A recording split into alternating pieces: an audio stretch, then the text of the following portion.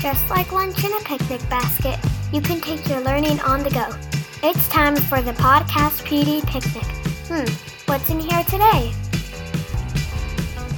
Hello and welcome to the second episode of the Podcast PD Picnic. We're excited to share some information with you. I had a chance to listen to Mickey and Becky focus on technology second, learning first, technology second. They had some great points, and I'm hoping that today's podcast will piggyback on some of those things and enlighten teachers and listeners to some other ideas for classroom. So I'm Heather Callahan, the tech integrationist at Northwest Public Schools in Grand Island, Nebraska. And I have invited Trevor Minke, a social studies teacher here at Northwest, to join me because we're going to chat a little bit about blended learning, or if you want to call it differentiation, or individualized instruction, or student choice in the classroom. There's lots of different terms, there's lots of different ideas of how that goes. And so Trevor has implemented some blended learning in his classroom for the past 2 years? Yep. 2 years. And so he's going to share some things. I've got some questions prepared that he can answer, and then he can elaborate on that. And hopefully listeners will walk away with some different ideas. And if not, we will leave some information, some contact info that you can get a hold of one of us if you have questions. So, Trevor, would you just start off and share a little bit about yourself before we go into the first question? Yeah, so last year was my third year teaching here at Northwest High School, and I started working with blended learning, after my first year of teaching, so I was pretty new into education and in the classroom. And one thing that, really, maybe sparked my interest in it was, the idea and the thought of kids, having, ownership in their own work and having choice and doing those things in order to, master the content in the social studies classroom that, I teach. What were some of the things that gave you like a starting point, or the implementation pieces, whether it was some of the PD that you went to, but how did you take what you learned in training, and you can talk a little bit about that, but how did you take those pieces and take it back and make it feasible for you to implement?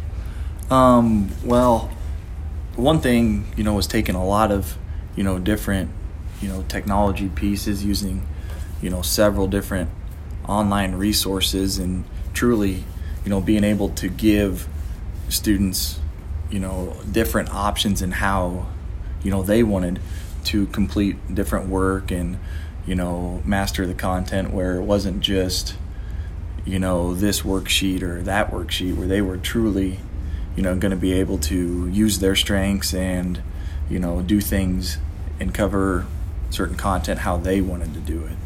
So I think that was kind of the starting point, was finding different ways to use technology in the classroom. Was there a tool that you felt like you started with first, or a way that you structured it first that maybe did or didn't work, and then you had to go back and readjust? I think a little bit. We started out with using some playlist type activities where we kind of planned a couple days in advance and gave students the opportunity to maybe choose, a couple smaller type assignments and a couple smaller type activities, or, maybe a more strenuous activity, but just one of those where it would maybe be, a bit, deeper content, which, for some students would be at times, more feasible. With the implementation, obviously the students had to adjust. It kind of looked a little different than your typical 40 minutes of lecture, or what sometimes you see in traditional classrooms. So this is kind of a change not only for teachers but for students. What are some changes that you saw or noticed in your students as far as engagement, interactions, things like that? One of the main things I think that was a big change and took a little bit of adjusting for students was, a little bit of freedom. They weren't being told, to answer these number of questions or read this much, or, there's take these notes, they weren't being told those things, and they were being told, use your strengths, and do what you're good at in order to be able to explain the material that, you're learning. So a lot of times, you got kids in the classroom who are worried about their grades and what grade they're going to get on this assignment, when this overall idea that we were trying to, get them focused on was, do you know the information? So I think that's a really hard adjustment for kids, and most specifically, freshmen at the high school that are in our classrooms.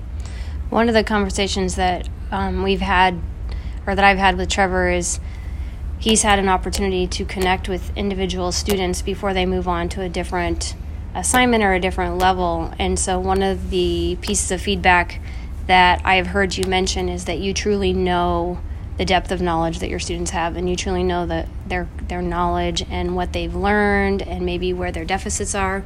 What is your strategy for doing that? I know you mentioned conversations, but you have some benchmark assessments or different things that you go through? Yeah, one of the cool ways that we kind of check in with our students is that we call them checkpoint quizzes, and throughout the chapter or throughout the unit, at certain times when they're ready to move on from, whether we call them levels or, different checkpoints, is they have to come take a quiz with us, but it's more than just answering a handful of multiple choice questions. They're anywhere from, 6 to 8 questions that they're going to answer, but not only do they answer them, they got to explain and, elaborate vocally, to us, and display that they truly know it, truly know the content. So that gives us a really good idea for where kids are. Some kids can get all the questions right, but they can't,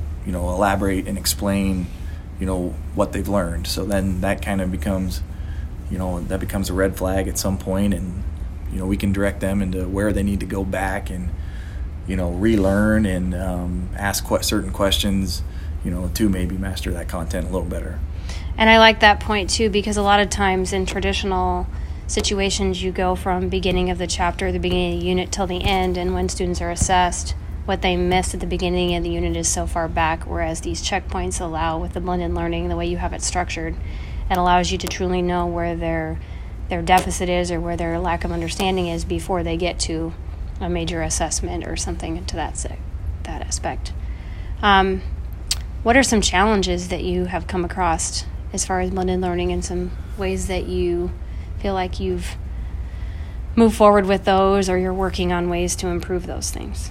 I think one of those main challenges I've kind of mentioned already is, getting students to focus on, the learning part and taking responsibility and ownership for their own learning. They want, so many times we've found that they want to be told, exactly what to do, how many questions to answer, the notes they need to take, and what's going to be on the test, that, they struggle a little bit with the freedom and some of those things where they're on their own, and they're going to, they have to really understand what they don't know in order to, keep moving forward and progress.